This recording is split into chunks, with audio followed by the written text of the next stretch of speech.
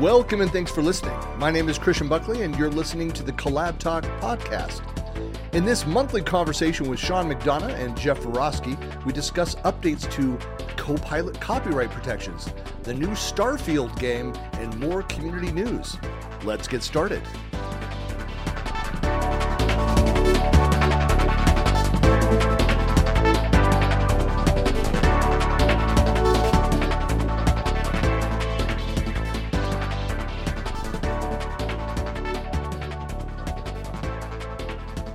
Hello, and welcome to another episode of the Collab Talk podcast, where we discuss the convergence of technology, business productivity, and collaboration culture.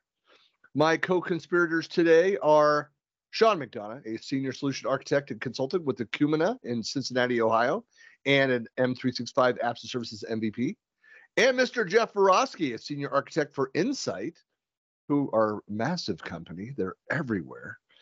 Co-founder of the Boston Office 365 user group, and the co-founder of the new Janky Workshop on YouTube. Welcome, gentlemen. Thank you. And also the chief dish and bottle washer for Mbaro Designs. That's right. Yeah, I have too many jobs. Well, recently added to his hat. Well, I'm excited. Get excited, guys, about the topics today. Our focus today, as always, on the latest Microsoft news, and maybe you gentlemen know of anything else that's not on this list, but I thought, what's more exciting than number one topic, Copilot copyright protection? Ooh. Now that is interesting. I know. We'll wait. Second, Python in Excel. Wow. Really? Okay. And Christmas has come early. We'll spend a few minutes and we'll talk about Starfield as well. Okay. So, anything else jump out at you guys? Is that not exciting enough for you guys? The first point, Python and Excel makes me think of the Easter egg where you get a flight sim. They just threw it in there in a previous version of Excel. But I'm kind of curious how they're positioning Python in Excel. I don't think many number crunchers are going to be full-blown programmers or developers. We'll come back to that conversation. Let's talk about it's been a couple weeks. It's been a few weeks since we had any new AI/Copilot related announcements out of Microsoft. So I'm shocked. I figured there'd be at least a dozen product announcements and new logos each month. Yeah, it's basically like playing Scrabble. Pick out a few letters and everything and put together a logo or a product name. But it doesn't surprise me. So Copilot copyright protection. Yeah, have you guys read up on that? So is it copywriting Copilot generated material? Well, basically what it is, if you read the article, I've got the link here, so it'll be in the resources on the blog as well. Microsoft's AI-powered copilots are changing the way we work. Indeed, they are. Mm-hmm. Making customers more efficient while unlocking new levels of creativity. While these transformative tools open doors to new possibilities, they are also raising new questions. Some customers are concerned about the risk of IP infringement claims if they use the output produced by generative AI. So basically Microsoft is saying, hey, we're going to protect you. I'm looking for the details. If the output they generate without worrying about the copyright claims, Microsoft provides straightforward answer. Yes, you can. If you are challenged on copyright grounds, we will assume responsibility for the potential legal risks involved. Oh. So that is something. There's been some conversations around that. I've been interviewing a lot of companies, a lot of experts on different angles of AI for the podcast. If you've not been listening to the podcast lately, folks, it's definitely have an AI streak in it. About, I think, 10 people this year already that I've interviewed specifically around AI. But this is an important issue. Basically, is there a plagiarism checker built into the responses that you get through Copilot? Yeah, I was going to ask the question, did the article indicate whether it uses metadata? Does it look it up dynamically and check for any kind of license code? It's, it seems like it's a noble goal, and I fully agree with it, because IP owners have very valid concerns in this area. But how exactly does it know? Yeah. Well, it says this new commitment extends our existing intellectual property indemnity support to commercial Copilot services and builds on our previous AI customer commitments. And I've got a link for that as well. So it's important to read through there. Specifically, if a third party sues a commercial customer for copyright infringement for using Microsoft's Copilots or the output they generate, we will defend the customer and pay the amount of any adverse judgments or settlements that result from the lawsuit, as long as the customer used the guardrails and content filters we have built into our products. That, yeah, you need to pay attention to the caveats, folks.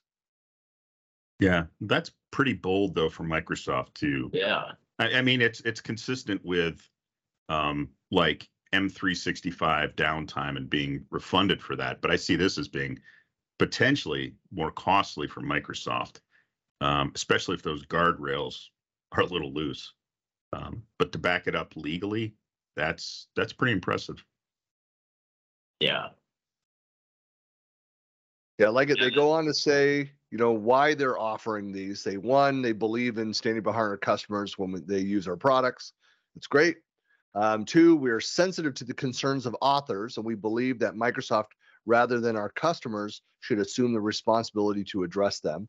That's a very bold statement, but that's great that they're doing that. And it's such a necessary, with all of the doom and gloomers about AI.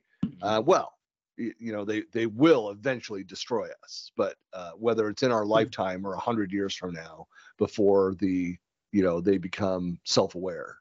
Skynet's just around the corner. Yeah, it's happening. Before that happens, well, thankfully we have John Connor, so I'm not too worried. Like it's gonna be fixed. Absolutely. No, but that they recognize that that the number one concern is the IP infringement and what happens if they go in and use that content. So as I lightly mentioned, like built-in plagiarism checker. I mean, that's an important part of that. It's one thing to source material, and I don't know if either of you guys have played with going and asking it specifically for references of its material. Different tools are stronger at providing relevant links back. I have not played with that, but I haven't either. That's a really good idea. Mm-hmm. Being able to do that and have it. So you say different tools provide different levels of accuracy of their citations when requested. Okay. ChatGPT, if it ever provides a link, don't just assume, and I've got the link, and here I provide the link to the source for that. Go look at it. Chase it to the source. Then not, it's just a garbage link. It has nothing to do with the topic. Gotcha. And then the third point they make is we have built important guardrails into our copilots to help respect authors' copyrights. So so it builds on, complements their work to protect digital safety, security, privacy, monitoring and abuse detection, including that which potentially infringes third-party content. So our new Copilot copyright commitment, CCC, requires that customers use these technologies, creating incentives for everyone to better respect copyright concerns. Yeah, so it's again one of those, and I think we talked about this a couple episodes back. It again, it's like when Delve was turned on. It's going to surface your lack of security, your lack of a proper information architecture around your data. It's the search problem all over again. Mm-hmm. On a grander scale. Yeah. Well, it'll be interesting to see how much content gets created without those guardrails. because they're making it optional, right? You can dial down the security warnings and potential IP infringement. So that'll be an interesting one to see how much junk gets thrown at Microsoft because somebody wasn't using the tool properly. Yeah. And that's, I just still surprised, like, Microsoft would assume like that kind of legal responsibility.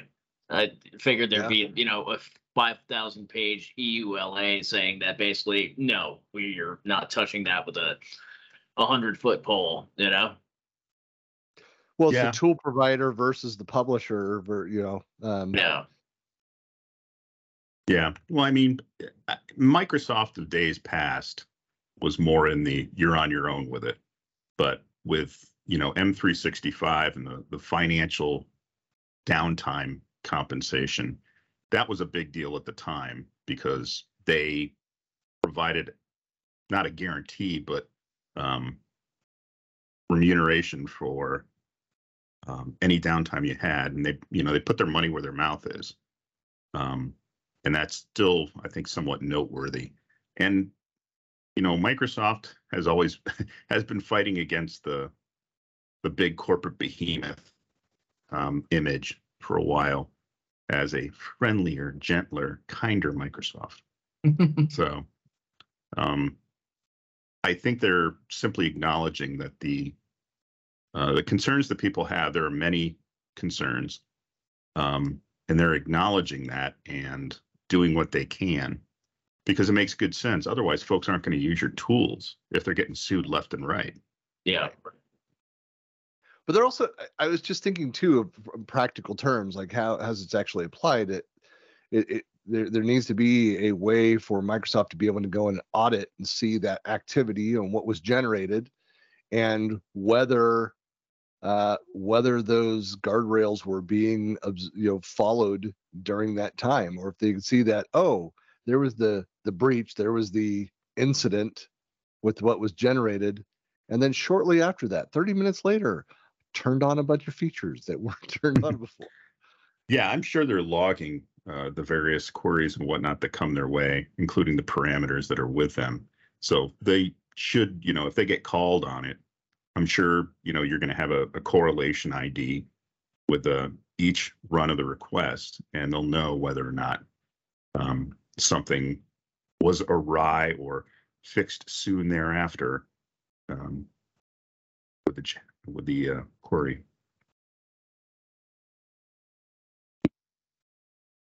Is looking to see if there's any other details on it.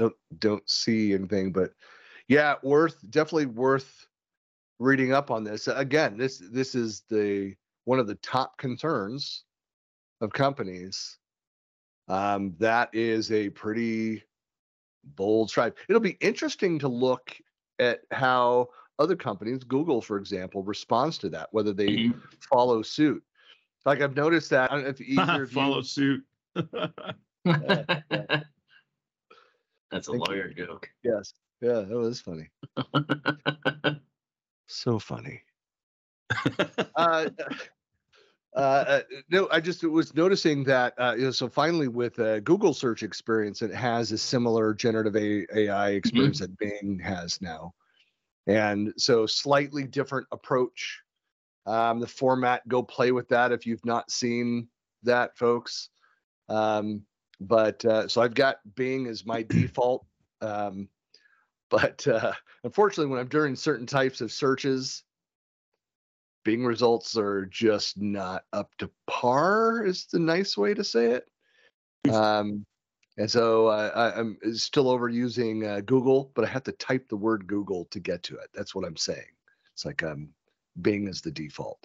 But so I just noticed today, as I was in searching for something, that experience, that they have the generative AI response. They've got useful links. They've got their disclaimers built right into it. So yeah, it's great to see this. Yeah, I guess I've got some playing to do. Yeah, I just started playing with the Google one the other day because it popped up. I did a search for something on my phone and like, oh, would you like a generative AI response? I'm like, yes, I do. And they were actually pretty good. Do you remember what you asked it, Geoff? No. that was far too long ago. That was like yesterday. Yeah, all the way to yesterday. Yeah, I think maybe. Who knows? In the past. Yeah. Well, so it's cool to see this. I think and for folks that are wondering these as we move on to the second super exciting topic for us that we're all thrilled to discuss of that it's kind of a slow news cycle this time of year for the Microsoft ecosystem, as Microsoft leadership essentially takes the month of August on vacation. And it's been, come back with school starting up here in the U.S. Everybody back kind of in office, and it's been again not a lot of announcements going on right now. Well, other than our third topic, which is exciting. Well, let's move on to the ever exciting topic of Python. It makes more sense than VB script. I don't know.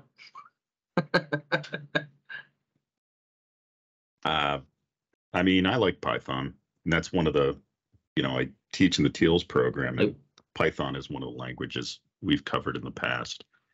I'm just trying to, I guess there is a need to be able to script out things in Excel. The problem I have is people try to build applications out of tools with embedded script languages. Mm-hmm. Right.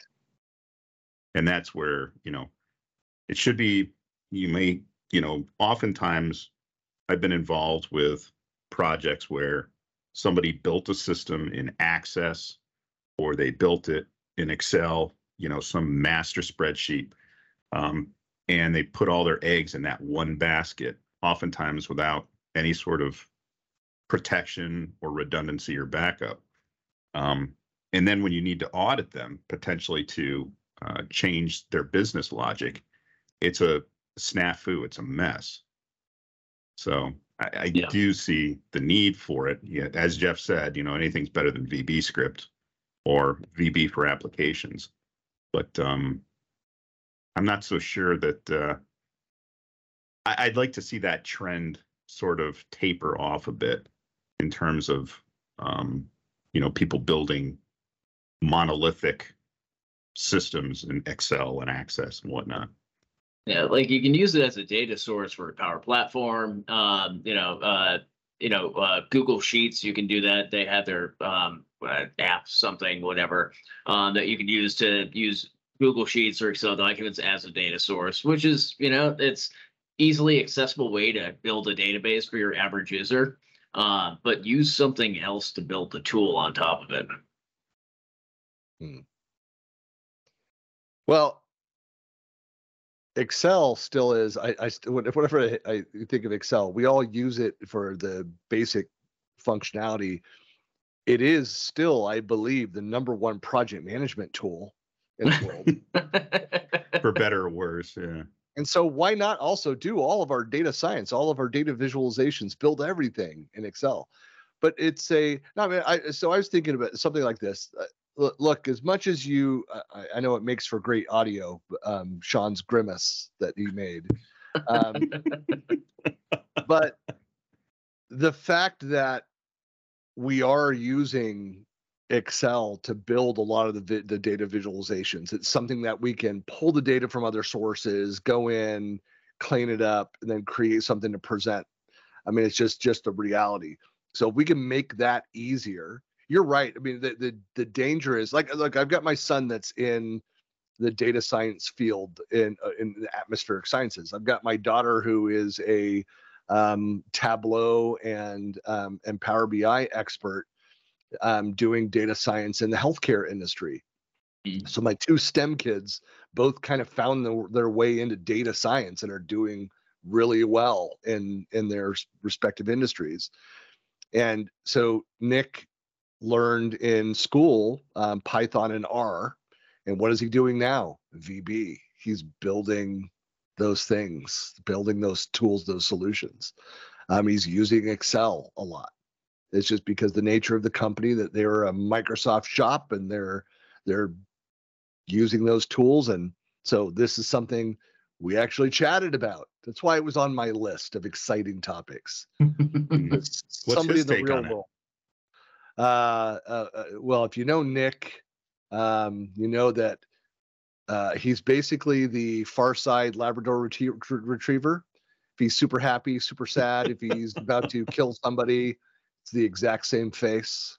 So Gotcha. it was discussed that this was available and that he was looking at it, which brought my attention to this news. And so either he was very sad about it or very excited. I couldn't tell. I gotcha. Well, if we look at it at, just on the surface at face value without, concerns of design and backup and redundancy and whatnot, swapping Python in for VB script, I think, is a solid move. Definitely. Yeah.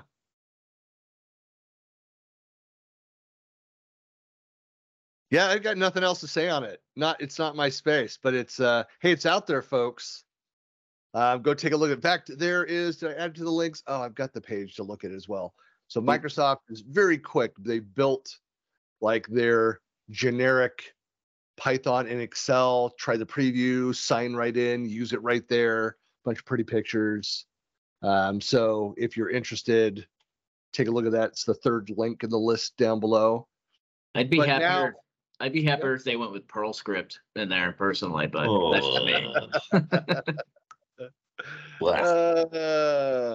Oh, hey, one other thing. Hey, this is minor news. I know it doesn't really affect us at all here in the States, but in the European Union, removing Teams from the M365 SKU.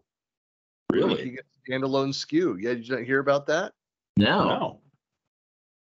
Yeah, it's one of those old things. It's kind of like the old, bundling the browser, and so it's become an so without reading any detail into the news, like I saw a couple news clips on it, the articles that tell you something is happening, but then don't provide any details about what it actually is or what it means. I read a couple of those, and that's the sorry state of our current news sources out on the interwebs. Clickbait. But I likened it to the browser bundling controversy. Yeah. Need to strip that out. And because I just assumed that Teams has become such a standalone ecosystem on its own with solutions that it makes sense that the EU would say, hey, we want it to be handled on its own. Mm-hmm. We don't want it bundled with everything else. What if we just want Teams and nothing else? Nothing. Yeah, so this is beginning October 1st of this year, 2023. We will unbundle Teams for our Microsoft 365 and Office 365 suites in the EEA in Switzerland.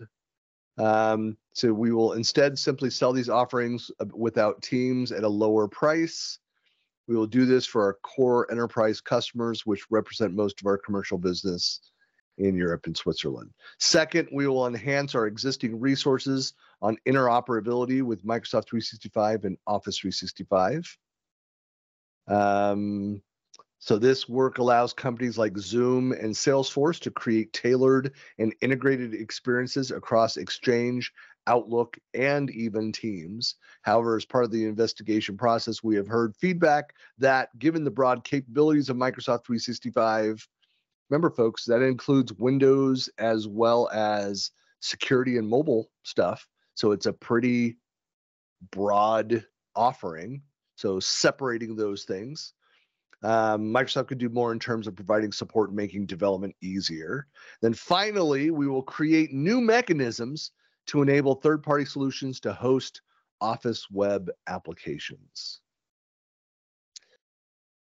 So, yeah, I don't know all the hubbub happening behind the scenes, but yeah, this was for me just kind of a yawn. Like, of course they're going to ask for that, and it's split out, and Microsoft will go and do that. And no teams. A lot of Microsoft customers that'll get confused because you're adding more SKUs, because that's what every customer truly wants. Is that was the first thing I thought. More complexity in licensing. Yes, please. Let me have more. Oh, yeah. Good times, good times. All right, let's move on. So, I was mentioning before we started recording. So, my son-in-law pinged me over the weekend. He's like, Christian, so are you already playing Starfield? I'm like, what's Starfield? And I've been busy. Fossil. I was sick and I was busy. And so then when he explained it, because as you guys know, I'm like one of the world's largest Lord of the Rings fans. I'm a fan of Skyrim. I play the War of the Rings. I like those games. Sean, Little Leisure Suit Larry. You even gave me a t-shirt. Sorry, what was that? Little Leisure Suit Larry. Yes. love the the related games, and my son-in-law said, Christian, this is Skyrim in space. And I'm like, say no more. I went and watched a couple of the videos yesterday, the run-throughs, and started then paying attention to the news around it. And I mean, they had 250,000 people playing on the beta. Wow. And it had been on it for a while. So, and you made a comment, Sean, that read about this. A couple of the news people, a couple of the reviewers said the same thing. Like, can't believe how solid this is for a newly launched game. Well, if they had 250,000 people in beta, those people were obviously, doing the lion's share of the finding bugs, getting data back to Bethesda, who publishes the game. But yeah, that's, especially for the scale on which the game operates. If you think about space, my understanding is there are 1,000+ worlds that you can visit, and they're all manicured experiences. It's not like procedurally generated. As of today, 1,000 worlds that you can visit. Are they going to patch more in? I'm sure it'll happen. You'll have something similar to the Star Wars universe with those giant space whales that'll jump you to another galaxy or something. Well, a guy already built the Slave 1 or Slave 2, whatever, Boba Fett's Jango Fett's ship. But so he built something similar to that within this world. But yeah, I mean, the fact that you can do nothing but be on a single planet and roam the entire planet. Yeah. Or build, buy, or steal a spaceship and go to other planets. And build bases on them. And build bases. Well, I watched a video of a guy who was already being mocked for it, but stole a spaceship, which then started his armada. So we had 2 ships, and he started going into a base that he had just killed everybody and raided, and was hoarding stuff and bringing it back to the ship and just dumping it on the floor, going back and gathering more. It's kind of it's like data in the modern age and information management. Like, we don't know if we're going to need that later. Just grab everything. My nephew, I was talking to him last night. He was the one who put me on to Starfield. I've been playing it since last week. He said there was a guy who got potatoes, nothing but potatoes, loaded them into a ship, and somehow was outside and managed to open the door so all these potatoes go rolling out into the station, and he can see it through the glass. It's like, who thinks of these things? I mean, seriously. I didn't even know it was a game until the other day when Microsoft sent out the email saying it's now available. And I'm like, oh, it's a game? I thought it was like a series or a movie or something, because I had seen a couple blurbs on YouTube, like Adam Savage has been building a Starfield ship on his channel, and I haven't watched any of them, so I had no idea what it was. I just figured it was like a sci-fi movie or something like that. But apparently it's a game. So just found that out the other day. Yeah. Well, again, it's one of those things too where your profile is like your character and what you do in the game. And so it's got, different kinds of weapons. So if you've played Skyrim, any of these kinds of the exploring, what I love about it is just it's an open world map. So you can just jump off your ship and just start walking straight and just go. You will circle the globe or until you reach an ocean, swim, I don't know. But there's different character attributes where you'll have different experiences based on that. So you can slowly pick up all the skills, which takes a long time, or you can scale up really quick in different areas that give you, I don't know, magic type abilities or other skills. But it's you can really change, the experience by changing the character as well as what you go and build. So there's already videos out there, and I'll share the links to a couple of these articles, but videos that I was telling the guys here before we started recording of like how to build a ship, how to sell your ship, how to level up more quickly and get other places, and videos on different interesting planets that you should go check out. And like you guys talked about, people that have built extravagant over the top cities or bases, things like that. So yeah, it just looks like an incredible experience. Yeah, whether you play it on, I don't know what consoles, it's available in Steam as well as Xbox. Yeah. Is it all? It's also PlayStation, isn't it? I don't know. No idea. I'll ask my son on Thursday. He'll know. Yeah, it's just what we all need, another thing to go waste a whole lot of time with, but it looks like a lot of fun. Yeah, I was at the rate of my current progress, I think I'm going to be playing this for years. It's the sheer number of skills is ridiculous. And on top of that, each one has 4 ranks. So it's crazy. It's absolutely, you can get experience and money doing all sorts of things. Mining is pretty common. Exploring new systems, cataloging planets, all the flora and fauna on the planet, as well as resources. It's really amazing, and it looks great. I mean, it's no NBA 2K24, but it does look cool. Well, thank God for that. Yeah, there's it's just what I don't need. I think my wife, as we were chatting about it, she's just like, well, at least you won't spend a lot of time. I'm not a massive gamer, but yeah, I just have this affinity towards the, again, Lord of the Rings types games. Sure. And so although I am a huge Halo Infinite fan, this is true. it's another big time suck that's out there. But yeah, so anyway, it's for folks that are interested in that. So I know that the Xbox Live, there's the it's either $69.99 or $99.99 for the premium edition. I'm sure there's tons of other in-game add-ons, other ways that you can spend a whole lot more money than you want to. Not that I've seen so far. I'm sure they'll get there. It's inevitable, of course. Yeah. Well, I'll deal with that. Well, again, they'll add the mods where you can you build a planet? Can you go and is that there? Is that built in? Can I go and I don't know. An atmosphere on a rock and create a planet or discover new untouched planets?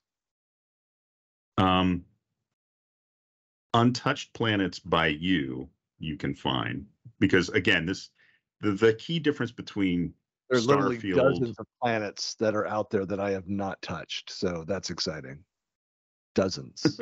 Geoff, dozens. Dozens. Baker's Sounds dozens impressive. or just dozens? Well, I'm assuming somebody had been on them since they created them. They're out there, and 250,000 people have been playing for months on it. So, well, yeah, but it's for you, it's not a shared instance. So you have your own private universe. So Christian universe. you're mocking me, aren't you? I would never do that. Yes. Well, it's definitely worth going. If you've not, folks that are listening, if you've not yet seen it, just go look at some of the gameplay. I mean, it's one thing to watch like the promo videos, which they try to make it like you said. I can understand why you're confused. Like, is this a movie, a TV show? Is it a Netflix series kind of thing? And it doesn't really show you anything. You go actually do you'll watch an in-game, somebody playing it, walking through it. It's pretty amazing. And it is just like the movement and the actions, just like Skyrim. So if you were ever into the Elder Scrolls series and Skyrim, it's pretty cool. So, well, gentlemen, some exciting stuff. I mean, we all need to go study up on the Python and Excel. Python, yeah. Yep. Yeah, it's definitely something we dust off my Python for Dummies book. There you go. There you go. Well, thank you so much, gentlemen, for your time, and thanks everybody for listening in this week. All right, Take cheers. Care. Thanks.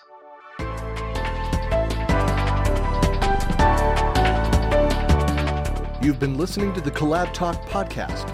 New episodes are published weekly, and you can find us on Spotify, Apple Podcast, iHeartRadio, and most other podcast platforms. Thanks for listening.